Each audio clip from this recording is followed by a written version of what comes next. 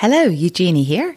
Today we speak with Peter Berryman, a man who is so highly qualified that he literally has more letters behind his name than in it. He has completed a Bachelor of Science Naturopathic Diploma, a Diploma of Astropsychology, a Bachelor of Medical Science, an Advanced Diploma in Homeopathy, a Postgrad Diploma in Health Science, Graduate Certificate in Education, and a Master of Science in Complementary Medicine.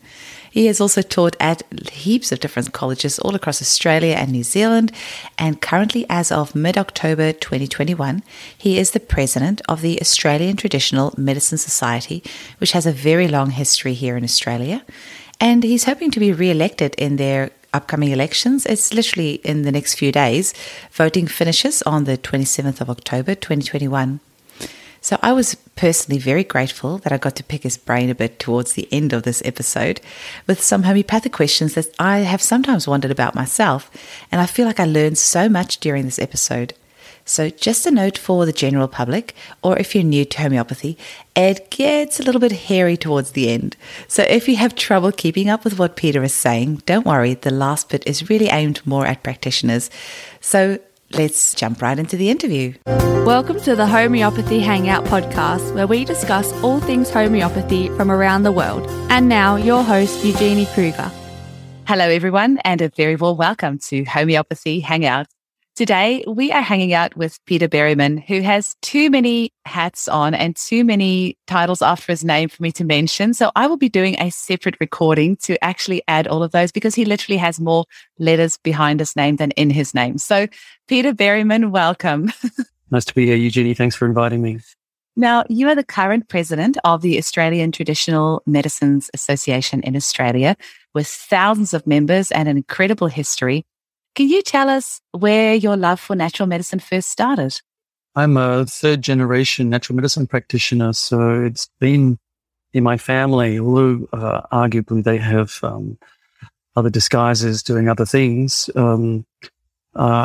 Natural medicine has been in my family for a long time. It came about for me as an epiphany when I was the ripe old age of 14 years, and someone I cared a lot about got seriously ill. One of my colleagues at school, and she was taken to all the best practitioners, conventional doctors of the era in the time, and no one could help her. And I was distressed to think that someone I cared about was not able to be helped.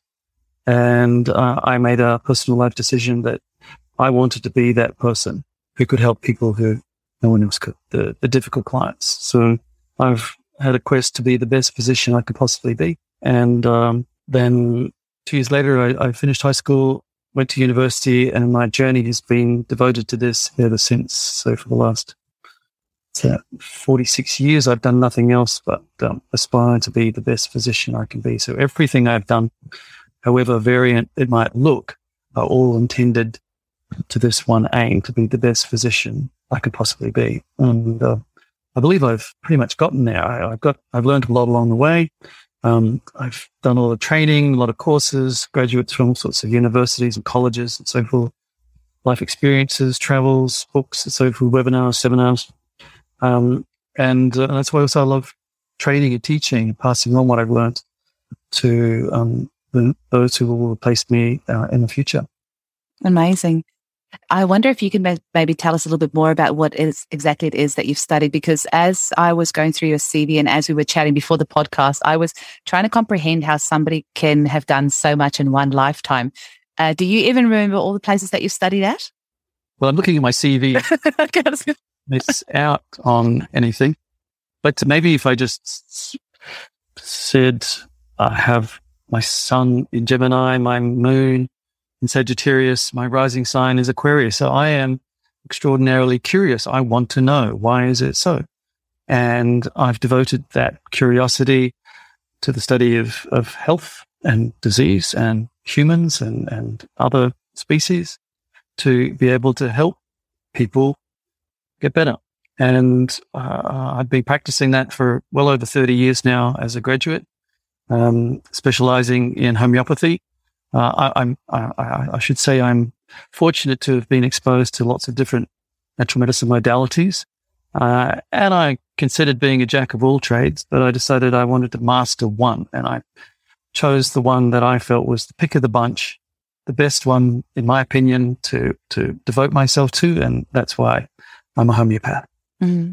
So what specifically is it that gets you excited about homeopathy? Well, it has the combination of recognizing and utilizing conventional Western science. So I've had a strong background in science, biology, medical science, graduating from Sydney University with a Bachelor of Medical Science, Auckland University with a postgraduate diploma in health science, Otago University with a Bachelor of Science, majoring in microbiology. And all of these things have been used to assist me in my gainful employment. I've been a senior lecturer in the bioscience department at a significant college here in Australia and in New Zealand as well. So utilizing that as a base point to then see, okay, well, yes, I understand this sort of mechanistic reductionistic program of why it might be so.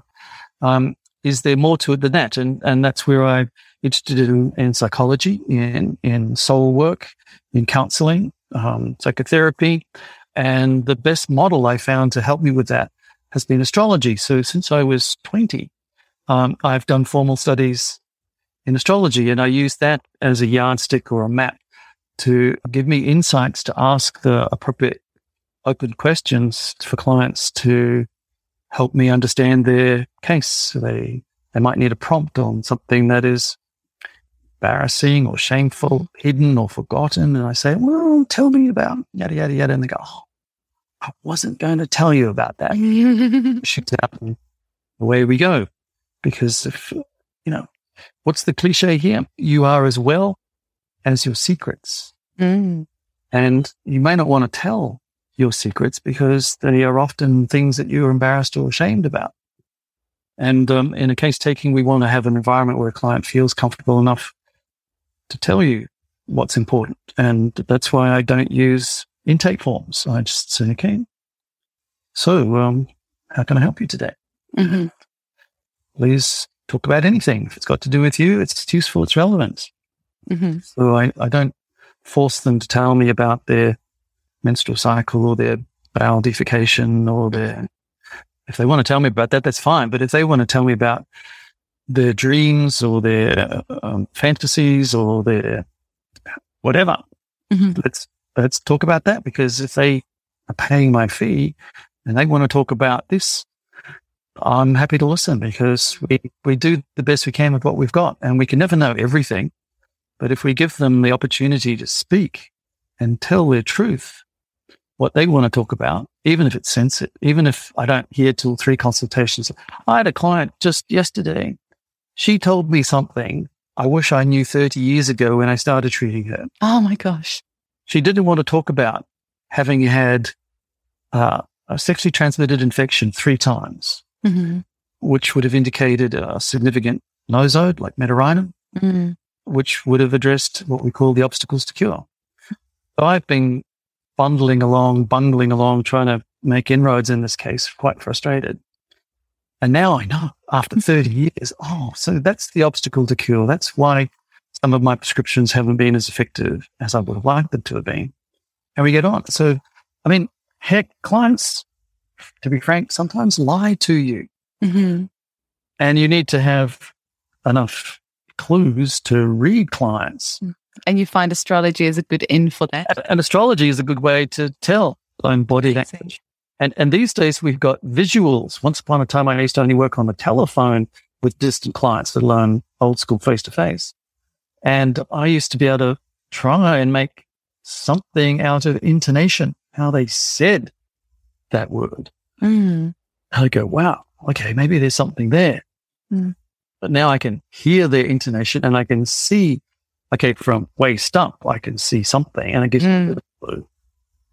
Which is why I love doing house calls, house visits, because then I walk into their house and I see they've got a pet python. I wouldn't have known that if they'd come to my rooms.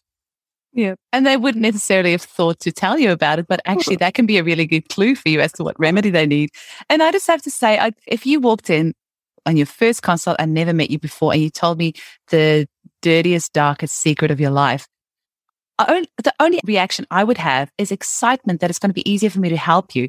We are the least judgmental people on the planet, us homeopaths, because we hear so many different things. We're so aware that we are just here to help.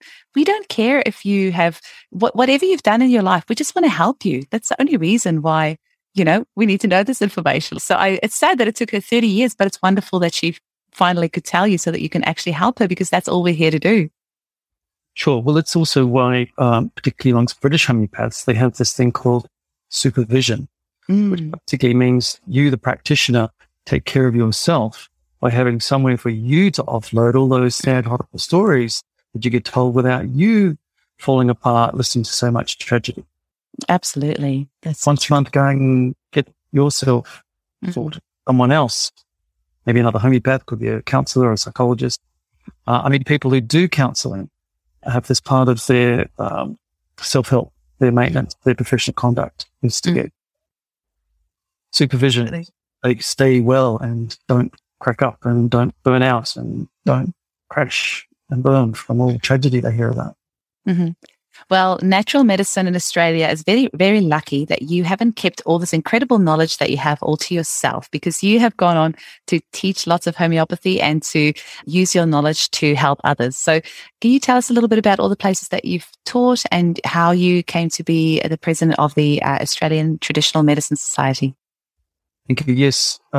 After beginning my academic career at 16 at Otago University, graduated, went on to do further study in Sydney, Australia, graduated with my naturopathic diploma in 1986, started practicing shortly after as a homeopath. I was fortunate that I had a bit of a reputation amongst my colleagues. I was known as a crazy mad homeopath. So a position became available at a teaching college in Sydney to teach homeopathy and supervise student clinic. So, in fact, even before I graduated, I was a clinic supervisor at Echuca College. Because, gosh, I was a bit of a hotshot, and I believe in what I do so strongly. I'm very passionate about that. We've got, arguably, in my humble opinion, the most potent, effective therapeutic intervention available on the planet right now that is regularly available. I completely agree. And so, hallelujah. 1990, I started my role as a teacher, trainer, and facilitator, clinic supervisor. I had multiple institutions in Sydney that I would teach at, ACNT, UTS, Echuca College, Sydney College. And I would go over to New Zealand and teach for the Bay Plenty College of Homeopathy as well at their Auckland campus. I started out doing postgraduate programs, but then I got invited to be their academic manager and was based in Tauranga for 2 years, teaching at all their campuses. But then I got headhunted to go back to Australia and got an academic position at the Endeavour College of Natural Health in their bioscience department. And I would be loaned to the homeopathic department as well to teach homeopathy and supervise student clinic on an as-need basis. And then that's gone on with, as I say, with Australis College and recently Switch On Health, an online college based out of Brisbane, where I live now. Mm-hmm. Wonderful. Then how did you get on board with the Australian Traditional Medicine Society? Okay, so while I was an employee at Endeavour College, a ATMS representative resigned and moved to another college. So they needed a representative from the college to go on the board of ATMS. So I volunteered. And that was in 2007. And so I've been on the board ever since. Then I was elected by the membership to be a dependent, what they call an ordinary director rather than an independent director since 2013. And since 2017, the board have elected me to be their president for the last 5 years. Mm-hmm. And you've got an election coming up, I hear?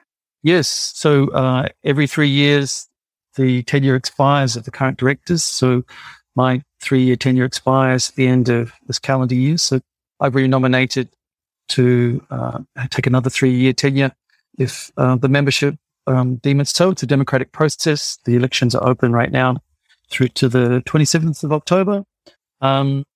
vote for Pedro. And there are 6 nominees, 4 positions vacant. I believe I've done a good job.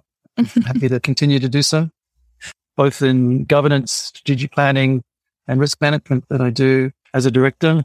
Our committees, that's the workhorse of ATMS, is our 7 committees devoted to a number of topics, reporting back to the board. I have a lot of passion and devotion and good ideas about what we can do as a team to improve the natural medicine landscape in Australia for all modalities, including homeopathy. And ATMS has got thousands of members and it's been going for several decades. Do you want to tell us a little bit about the society itself? Dorothy Hall, who was considered the grand old dame of Australian herbal medicine, started ATMS in 1984. And she set up standards of education. So we have industry standards, which are arguably independent of anything else anyone else does in the government or in other RTOs.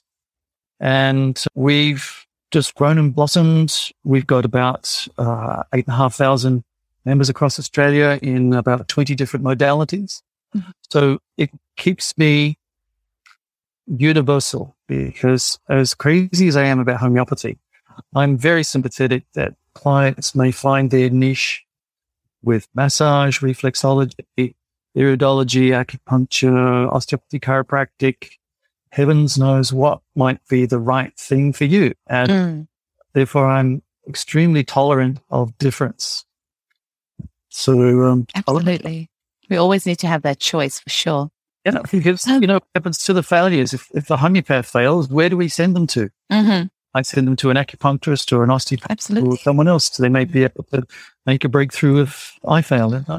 Exactly.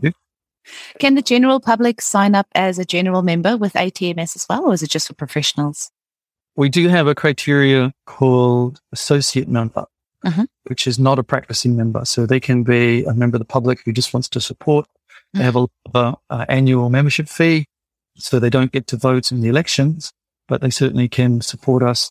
We have an online Friends of ATMS as well, which is another network of folk who support us. They don't pay to do that. So there's 2 ways for the general public to become involved. We have an annual reach out to the public called Natural Medicine Week, usually at the end of May every year, where we get our members to host events in their private practice, or these days we've been doing things online. So online events, and getting a lot of publicity using our own communication channels through social media to let folk know about the brilliant issues that are available in natural medicine, including homeopathy, all of them. So it might be a tea tasting, it might be seated massage, complimentary. We had an expo in the Houses of Parliament in June. We petitioned the parliamentarians to have what's called a Parliamentarian Friends of Complementary Medicine and Natural Therapies. So we went down and we booked part of the rooms in the Senate, and we had an open day. And we had parliamentarians, we had their staffers, we had the janitor come in. Wow. And, we did seated massage, we had videos, we did some testing, some functional testing. That's nutritionists know about that. And I was in charge of the tea table. And bespoke herbal tea preparations, a bit of this, a bit of that, to help you with something simple. And what was the reception like? Like, how did they loved it? Really? It was all free. Our sponsors helped cover the costs of the ones we were giving away and the teas we were giving away.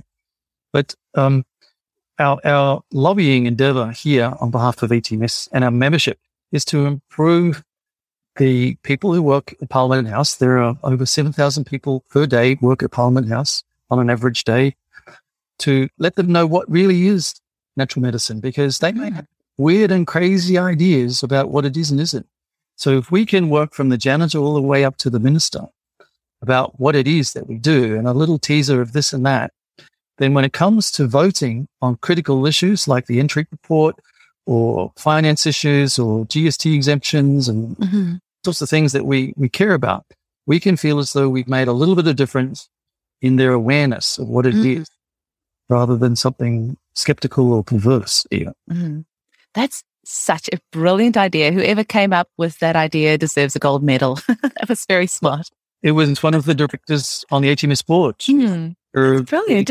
Committee, and she's up for re-election. Christine Pope. Excellent. It's wonderful just getting the person behind the therapy, or like you said, perverse even. I always laugh, but in Laurel Chaitin's documentary, Just One Drop, she asked people on the street, what do they think homeopathy is? And one guy says, oh, homeopathy is when you touch yourself in a weird way. People do think all sorts of weird things about natural medicine. So you guys actually going there and showing them what it is and getting them a taste of it. I think that's brilliant. Sure. It's an extension of what we do with Natural Medicine Week. We do that in collaboration with other associations, and other associations are welcome.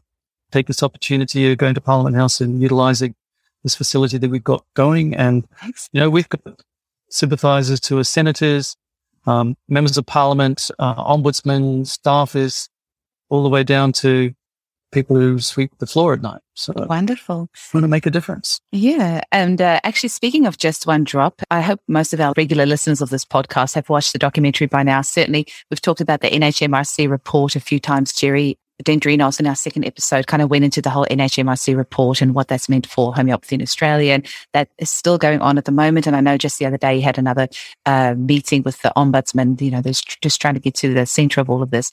But when all of that happened, that NHMRC report, suddenly you could not study homeopathy in Australia anymore. And I think there's been about 3 or 4 years where there was nowhere in Australia where you could study homeopathy. And just recently, there is a school called Switched On Health, which have received their registration with the ATMS. And I'm so excited that we can now study homeopathy in Australia again. So that's pretty amazing. Can you tell us a bit about that? Yes. There once upon a time was a health training package for the 4 ingested modalities, including advanced diploma of homeopathy.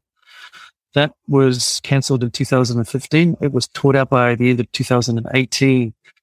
And that leaves a significant hole in a potential pathway for potential students to be practitioners that they can't do an advanced diploma. So RTOs had to drop it because they have this government mandate. And if the government has dropped the health training package, we can't teach the government program. So Switch On Health, Nature College have, you might want to call them, gone rogue. They've got a independent government-free program, as in not tied to government shoestrings and purse strings. So they can develop their own programs. They don't require government funding because the students have to pay. So there's gouging of weird things that happen about courses with students who are doing things for the wrong reasons and getting the money so that they're, that's yucky. So Nature College has got 3 or 4 programs now that are independent. Switch On Health has got 4 programs, including an advanced diploma in homeopathic practice that have been accredited with the ATMS standard of education necessary for those ingested modalities, including the ATMS minimum education standard for homeopathy, which we've had since 1984. I mean, it's been modified and improved, but we have an industry standard that is free of government input. It's what we think a homeopath should have.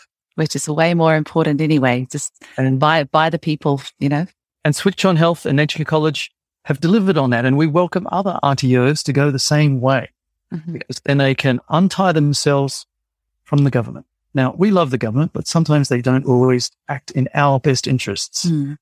We love Greg Hunt, the current Minister of Health, to give us rebates back for private health insurance and so on and so forth. So there's lots of things we would love them to do, but they can't. No. So do we sit and wait and twiddle our thumbs, and do we knock on the door and make appointments? Yes, we try. But if they don't want to do it, they don't do it. So we go independent. We encourage colleges like Switch On Health, Nature College, and any others who want to write a program, submit it to ATMS. We endorse it. Then you're an accredited ATMS education provider. There's an angle. You're not going to get students doing dodgy govy money because they're going to have to be honest students who are paying for it properly. They get payment plans and help, but it's not government money. It's genuine students in a genuine course that is being genuinely accredited by ATMS. And we're not a kid on the block. We've been around since 1984. So I think we're credible. We're Australia's largest natural medicine multimodality association. Amazing. I was so excited. The reason I found out, I told you, was that a client came to see me for her follow-up. Her son has autism, and I gave him some remedies, and she came back and he was doing so much better. And she said, you have inspired me so much, and the results that I've seen in my son is so astounding that I have now decided to become a homeopath. And I found this great program from Switched On Health in Australia. And I was like, wait, what? I thought that we couldn't study in Australia. So when she told me that and I found out about the college, I was so excited. So I really applaud them, and I applaud you guys for giving them the registration, because we need more homeopaths desperately. My clinic is so busy. I now have 2 homeopaths on board to help me. They are getting booked out so quickly, and there's not that many homeopaths under 60 in Australia, worldwide actually, but I was talking about Australia. So we do need that new cohort of people coming in and learning about homeopathy to just really keep it alive and keep it going. And with the current pandemic, I think homeopathy is an excellent career choice, because we can do it all online and we can post your remedies out to you. So I think it's a wonderful career choice. Excellent. That's why I endorse Alistair Gray and Denise Streger's program out of New York, stroke world. So with online training these days, you don't have to live in a state capital city for a bricks and mortar college to see 9 to 5, Monday to Friday. You can do things, time zones permitting, any time of the day or night, with recordings, anytime, anywhere that suits you as a grey nomad or as an intellectual, traveler. The courses while you're on the beach. Absolutely. Right?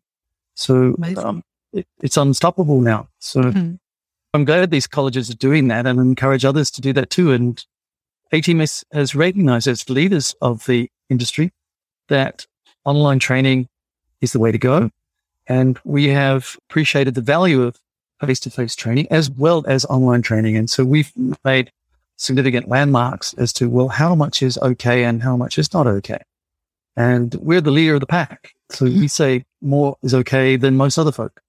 So we're quite generous, quite liberal in that regard. So wonderful. It's why folk like Martin at Switch On Health and the folk at Educare want to have their programs accredited. We don't register, we accredit programs so that they can be confident that their graduates will meet our standards and become members of ATMS, so that we can continue the chaperone process of encouraging graduates to excellence and be answerable to a code of conduct, and keep themselves from getting rusty with their continuing professional education program, make sure they are safe with the public liability insurance, the state, all those sorts of things, so that we can foster the next generation. Absolutely. I wonder, Peter, would you mind sharing some cases from your clinic with us? I'll tell you the gist of a simple case. A female client came to see me. On her left breast, she'd had a mole removed. And she didn't tell me how many times the mole had been removed. And I thought it might have been once or twice. So I gave her the well-indicated remedy, and the direction of cure was induced. 16 times this flared up and down because she had had that mole removed 16 times. Wow. So when I saw the direction of cure reduced, the fourth component of the direction of cure is past unresolved problems come back in reverse chronological order. To see 16 flare-ups and settle, and flare up and settle, and flare up and settle, all as a consequence of this one remedy, I thought, oh my God, that's how it has to be. Because if she's had 16 interferences and it requires 16 revisits to undo all that interference and non-curative action, I mean, surgeons have their place and I appreciate what they do, but it obviously had cured this issue of this mole on her breast. And not only did the mole on the breast change, but she went through a profound metamorphosis, and she remembered all sorts of unpleasant things about how her mother used to pimp her as a child. Wow. And so she had this, healing process with her mother, and an incredible change. So it wasn't just about her breast, it was about the whole woman and where she comes from. I'll give you one more quick case. Please. Female presented at age 27, but age 4, she had measles. And the measles, with its photophobia, it affected her eye, and she had one eye that turned. And the solution from the surgeons was a surgical correction to straighten her eyes up with spectacles. She had 3 surgical procedures on both eyes before I met her at 27. A simple prescription, never well since measles. You probably know the remedy. Probably belladonna. Oh, pulsatilla. They gave her pulsatilla. And what happened to her eyes? 3 times they would flare up, settle down, flare up, settle down, flare up. The first time it happened, she was quite alarmed. But then I said, you've had this interference with your eyes. And she went to the Sydney Eye Hospital and they said, there's nothing going on there. I can't see anything. There's nothing acute. You haven't had a trauma. So we deduced it was a chronic regression. Then when it happened the second time and the third time, we weren't so panicked because we said, oh, there we are. It's a curative response. You are resolving the interference of a surgical procedure on your eyes from the measles. And not only did her eyes correct, and she never needed spectacles again, but the woman went through a metamorphosis. Her gut health improved. Her skin improved. Wow. She became more outgoing than introverted. The next family event was a wedding, and no one recognized it. Oh, who's that? Oh, she's living down. She's got radiant skin. She's not got glasses on. She's out. Wow, who would believe that was someone some time ago? So that's what healing is about. That's what I feel happens when you take the Philosopher's Stone. Did you want to expand on that a bit more? The philosophy. Well, I feel that what we do when we do homeopathy well is like what is rumored to happen when someone participates in the Philosopher's Stone, that is the therapeutic healing Philosopher's Stone. Now, there's a number of Philosopher's Stones. Some turn base metals into gold. I'm not talking about that. I mean, that's a metaphor as well. But the metaphor of taking someone who is ill, someone who is leaden, and turning them into gold, someone who is healthy and radiant and blossoming and well. That's what I think we do practicing medicine. Now, it happens in other areas of life, whether you're an engineer or an artist or a sportsman. They all have their similar aspirations, but we do it as health practitioners. We take someone who is ill and we assist them on a journey to getting better, to being that it's possible, given their age, socioeconomic position, gender, and so forth, to be as well as can be. And that's what a homeopath does. And that's what the healing Philosopher's Stone does. So I've done some training in alchemy. In a sense, well, in case you didn't know, the curricula in alchemy includes astrology and a Jewish tradition called the Kabbalah, and sacred geometry and all sorts of things. And we focus on the plant kingdom, the mineral kingdom, the animal kingdom, and we make things in the laboratory, and it's amazing. And it's one of my quests to give back something to homeopathy. Is I'd like to see if we can make better, stronger, more potent, more effective medicines, particularly our plant medicines, which have been handicapped, because the way that the existing homeopathic pharmacopoeia states a mother tincture is made is that something called the mark, which is the twiggy bits, are thrown out because they're not soluble in alcohol or water, and the mark is removed. It's not contributing to mother tincture, and this is called the body of the plant. The soul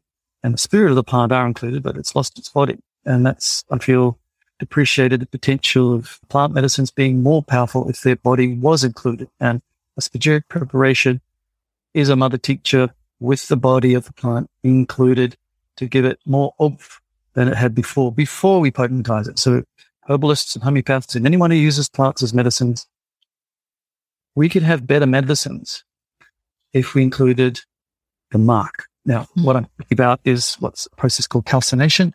We burn the twiggy bits back to an ash. We separate the dangerous things, the caput mortem, the deadhead, the dangerous bits, and we have the water-soluble salts, usually potassium and sodium salts, and we put them back in with the liquid alcohol and water-soluble parts, the oils and the alcohols, which are reflective of the soul and the spirit. So the body is added back, and then we use that as a mother tincture. If we potentized it into centesimal, decimal, Q scale potencies, we would have more potent medicines than we already have. And already these are pretty fantastic. But for our difficult clients, and my stock client is a difficult, complex, chronic client.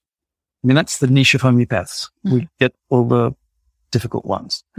And to move those clients forward, we need excellence. So we do our best in terms of philosophy and theory and case taking and case analysis. But sometimes what lets us down is the pedigree of the medicine. It wasn't made to the very best possible pharmacopoeial standards. So it's one of my aspirations is to improve the homeopathic pharmacopoeial standard, to make better medicines before they're potentized, so we have more power available to us, particularly for our difficult clients. So I can't remember I guess they do. About 20 years ago, I had a yoga teacher said she wanted to come in for a general checkup. That was the last easy client I had. I don't get easy clients. I get difficult, very difficult, from preconception, fertility and fertility issues through pregnancy, delivery. My sister's a midwife, so I've had something to do with home birthing and birthing. Wow. Pediatrics through teens, all the difficult puberty through fertility. So you obviously like a challenge. Yes, and as well. Yeah. Yes, and one of my other pet topics, along with, as I say, this idea of renovating the homeopathic pharmacopoeia, also has to do with how we get the second half of prescription correct. Now, there's been so much focus in homeopathy about the right remedy, the simillimum, yes, but we have to get the optimal potency as well. And that's another one of my favorite pet topics. And I've written extensively about that. And I'm an advocate now about Fibonacci series homocauds of either centesimal potencies or Q potencies, and heck, why not even decimal potencies?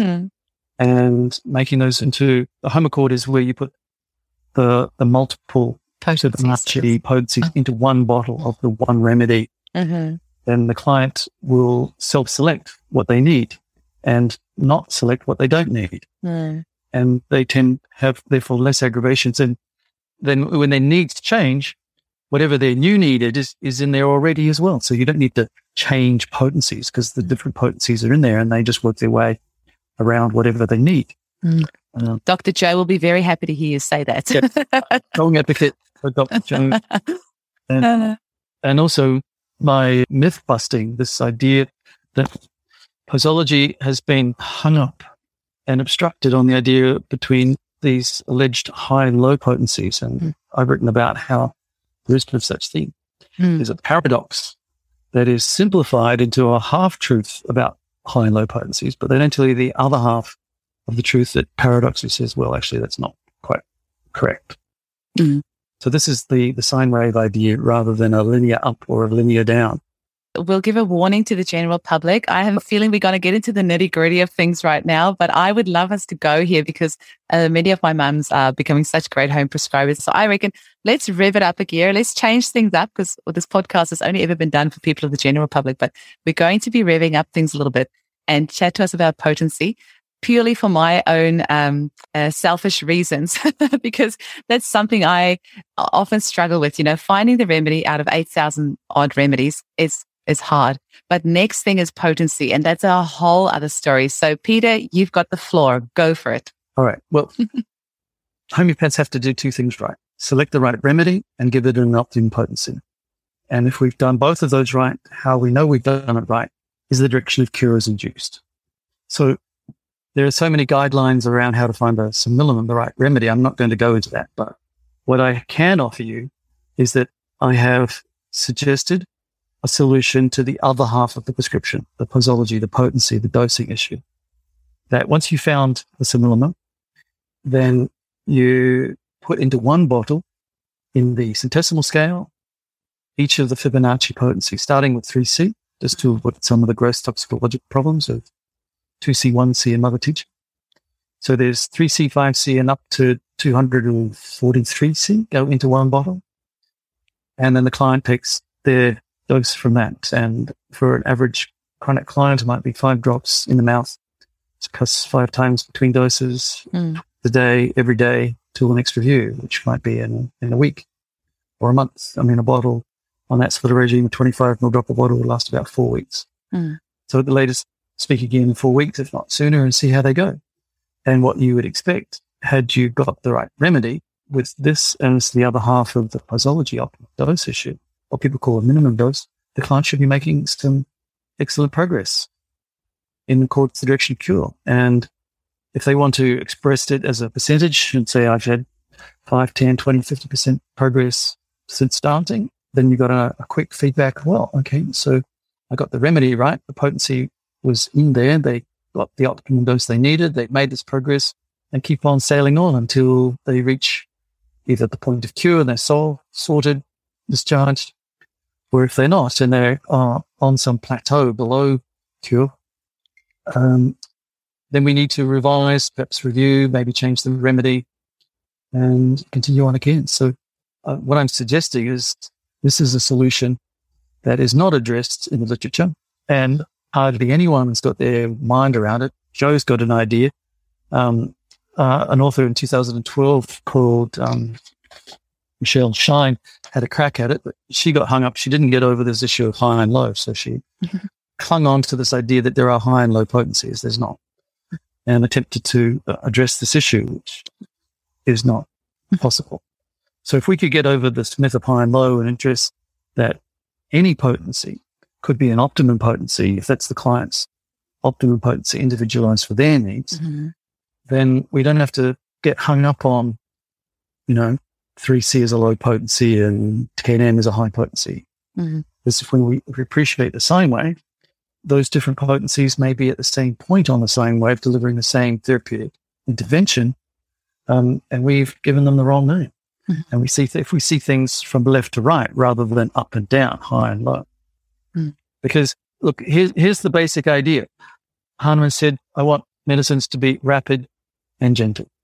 And if we do that, then we get a curative response, a permanent curative response. So how do we deliver rapid? Sakasha or trituration, right? And so we have in our potentizing process a step-by-step process, and that's why it's called intercurrent succussion, because we do a phase of diluting, and we dilute by a ratio of either 1 in 10, 1 in 100, or 1 in 50,000. And then we stop, and then we do some shaking, and we can shake 2 times, 10 times, 100 times. Again, the ratio differs according to which scale. And we keep on going. Students, practitioners query, well, what potency should I use? Well, here's my answer. A Fibonacci homochord of all of those Fibonacci potencies, say the simple scale or the Q scale, or heck, why not even the decimal X scale into one bottle and deliver. So then there's only one thing to get right, and that's the right remedy, which is hard enough. But I'm making it relatively easy then. If you get the right remedy and I've solved the posology problem, everything should come true from there. I like what you're saying. So as he was saying this, I thought, I'm going to throw another sticky question your way. I think it was Laurel Chaitin, that filmmaker of Just One Drop in our podcast, was saying, she just wishes homeopaths would prescribe a bit more consistently. And I said to her, well, I actually like that we don't, because we're all so different. But I feel like we have an explosion in homeopathy of different prescribing methods and different ways of analyzing the case. Do you give just one remedy, or do you give 10 different remedies? Do you give an organ support, or do you what do you think is the answer to that? Should we all prescribe exactly the same way, or is it good that we're all different? And what does that mean for the public who want to go see a homeopath? Maybe have previously seen one who just gave them one remedy. Now they go to somebody else and they walk away with 10. What do you have to say about that? This is potentially highly confusing, because there's an author who wrote a book on 17 different ways of being a homeopath, all these different methodologies. And arguably they all have a time and a place. Was that Ian Watson? Methodologies of homeopathy. Yeah, there was all my textbooks. Yeah. So reading that, you get an idea, gosh, there are so many ways that you can call yourself a homeopath and do something very different from someone else who calls himself a homeopath. And again, because I'm into inclusivism rather than the opposite, I'd say, well, look, if you're getting a curative response, if you're inducing the direction of cure, who am I to say you're wrong? And who am I to say that I'm right and you're wrong? Because my path has been evolutionary, and things I do now, I never dreamt of. I taught myself new tricks that no one taught me, and I would have never dreamed of them. So these things I pass on to my students and in my writings, because I want to leave a legacy to help those behind that. So I told you some of these ideas about having a home accord, having multiple potencies in one bottle. I've tipped on this idea of having a spagyric tincture of a plant as your starting product before you potentize it. This idea of solving the myth of high and low potencies. There's a paradox of a sine wave that as you go from left to right across a scale, it simultaneously gets stronger and weaker and stronger and weaker and stronger and weaker as you go across, because we are simultaneously doing dilution and succussion. So we get weaker by dilution and stronger by succussion, weaker by dilution, stronger by succussion. You get the idea. So it's not linear of one or the other. It goes up and down like a sine wave with peaks and troughs. I've got evidence to suggest that that's the case from people like quoted from Botanist and from Jones and Jacobs and so on, other authors who show this non-linearity of different potencies having different biological effects. So if I can solve all these sorts of things, then why can't I entertain novel ideas from the latest? I mean, heck, let's admit it. There are fashions in homeopathy. And, the epicenter of international homeopathy rotates. And there was a time it was in the United States, and then it moved to the United Kingdom, and then it's moved to India, Holland and India. And heck, why can't it be in Australia? Yeah, why not? I'm ready for it. So that leading on then, what would you say to a member of the general public who is thinking of seeing a homeopath and might be wondering how that person might prescribe, or if they walk away confused? So I'll give you an example. I have a client over here. I use several remedies in my prescriptions: organ supports and endocrine sarcodes and bowel nosodes and homeopathic detox therapy and constitutional remedies. She then sent her member of her family who lives in Ireland to see a homeopath, and that person walked away with one remedy. So she was very confused. So what would you say to a member of the general public who's thinking of seeing a homeopath? Well, their choice in a homeopath is probably the most important decision they will make, because if they choose to work with you, Eugenie, or me, Peter, they have to shop around and say, well, I phoned them up, or I saw them on a webinar, or they're advertising or whatever.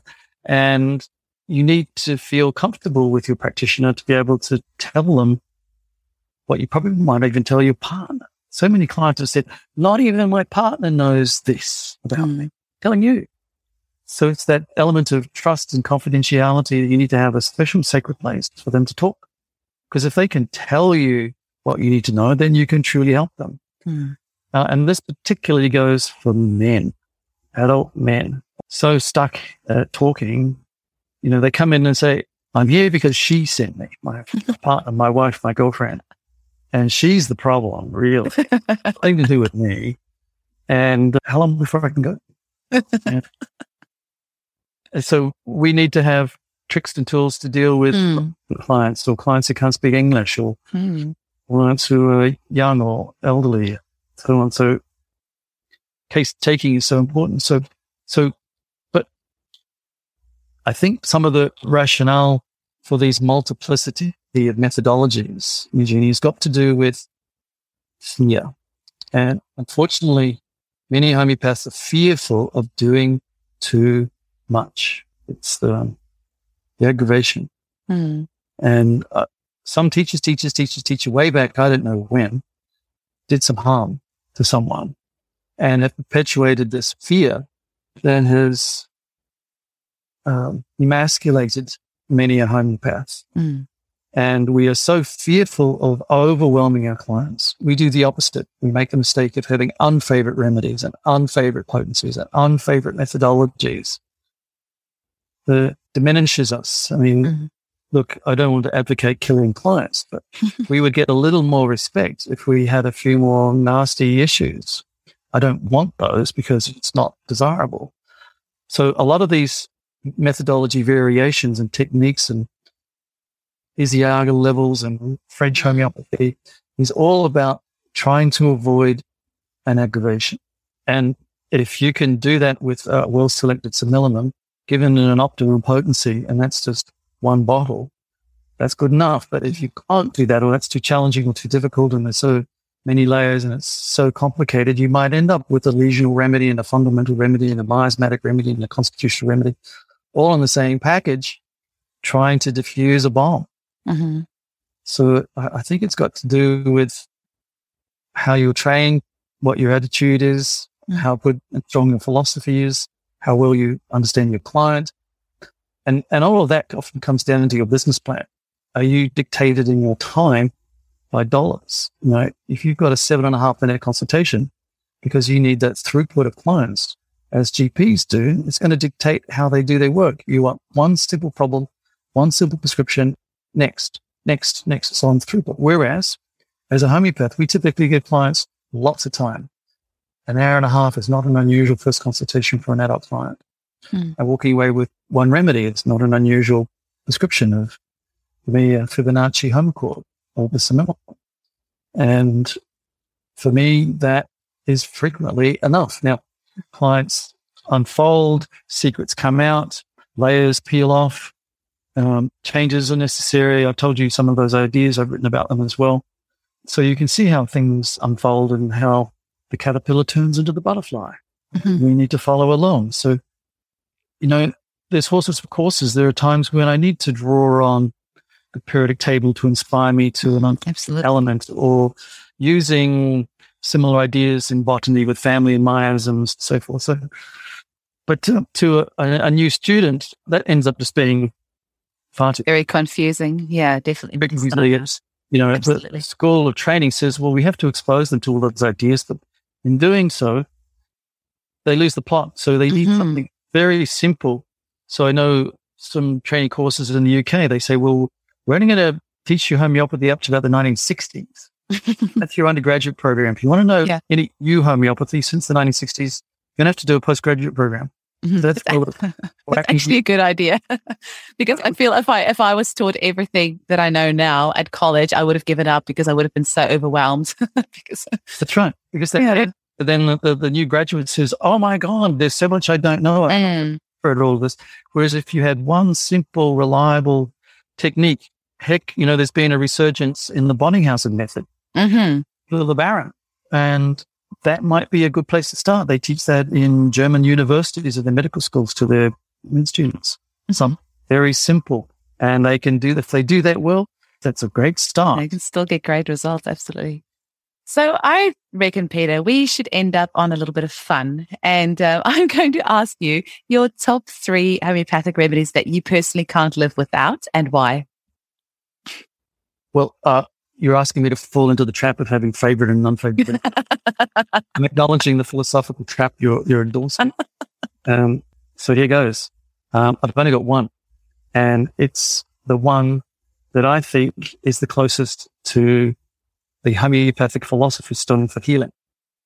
Okay. So arguably you don't need anything else. It's the guy's name in Melbourne who runs a homeopathic course. He has facial diagnosis. He has colours associated to the major miasms. He has yellow Phthora, red psychosis, and I know the one you're meaning. I can't think. Oh yes. Right? And then the mixing of those 3 primary colours, you get the other colours. Okay, so if you mix the 3 primary colours, you get brown. Okay, so brown has red, yellow, and blue in it. So that's why I'm starting a simple, I won't give you the whole argument, but simple argument for why a medicine nicknamed brown is the most repulsive thing you could think of as what the alchemists call your prima materia. So alchemists who heard this thought, oh, it's going to be feces, or it's going to be urine. That's the most repulsive thing I can think of, shit and poo and wheat. Well, there's something I can think of these days that would be potentially more repulsive than urine and feces, and that's cancer. That's brown. So carcinosin, carcinosinum. Yeah. Most people know of it as the breast epithelioma from St. Bart's Hospital in the UK, but there is tenus Smith's version, which is a T58 rather than a T1. So 58 tumors, hey? 58 different tumors. Fibonacci series and statistical scale of T58 carcinosin brown. Okay, I will be calling Mike at Cinnamon and ordering that. You have me sold. I do love carcinosin. It's the one remedy that I have prescribed probably hundreds of times over the past decade, and I've never had an aggravation from it. I love that remedy so much. Well, this is how to avoid an aggravation. This is how to avoid all those other having lesions. In a Fibonacci chord. Ozodes and love it. So we get away from that French Isiago stuff. Is the bomb. Mm-hmm. Excellent. and in case, one more tip as to why this might be so special is if you know about physiology and the cell cycle, you've heard of telomeres and telomere shortening as to how you get to the Hayflick limit and why cells have planned senescence called apoptosis after 50 to 70 cycles of reproduction. And that's what death by old age is. You have enough critical cells dying in a critical organ that the organ fails and you fail, and at 115 you die. That's when you're supposed to die. Okay, so that happens because telomeres shorten. Now, telomeres in the cancer cell do not shorten. They have upregulated telomerase, the enzyme that keeps the telomeres from shortening. So they have physical immortality.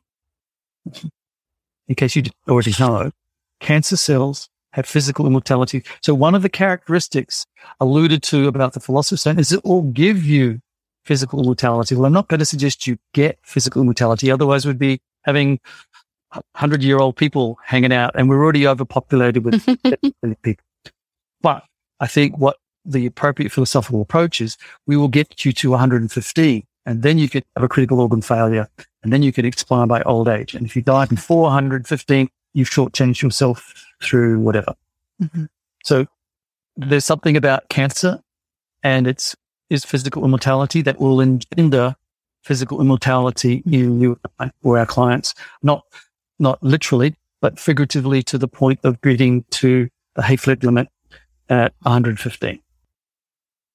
Well, my mind is blown, Peter. We had like a solid half an hour chat before I started recording because you were just blowing my mind. And I was like, okay, we are going to have to start recording because you have got so much good stuff that you are just sharing so, graciously with all of us. I appreciate it so much. I just want to thank you for your time. And I feel like my mind has been blown after this podcast. Bravo. I can't wait for us to chat again. That's why I'm so passionate about education, my professional development, and passing that on as an educator, as a facilitator to the students I've ever been involved with, and why you should vote Pedro and get me on as an ATMS director and potential executive president, etc. Excellent. Thank you so much. Have a wonderful day. Thank you. Bye, Eugenie. Bye.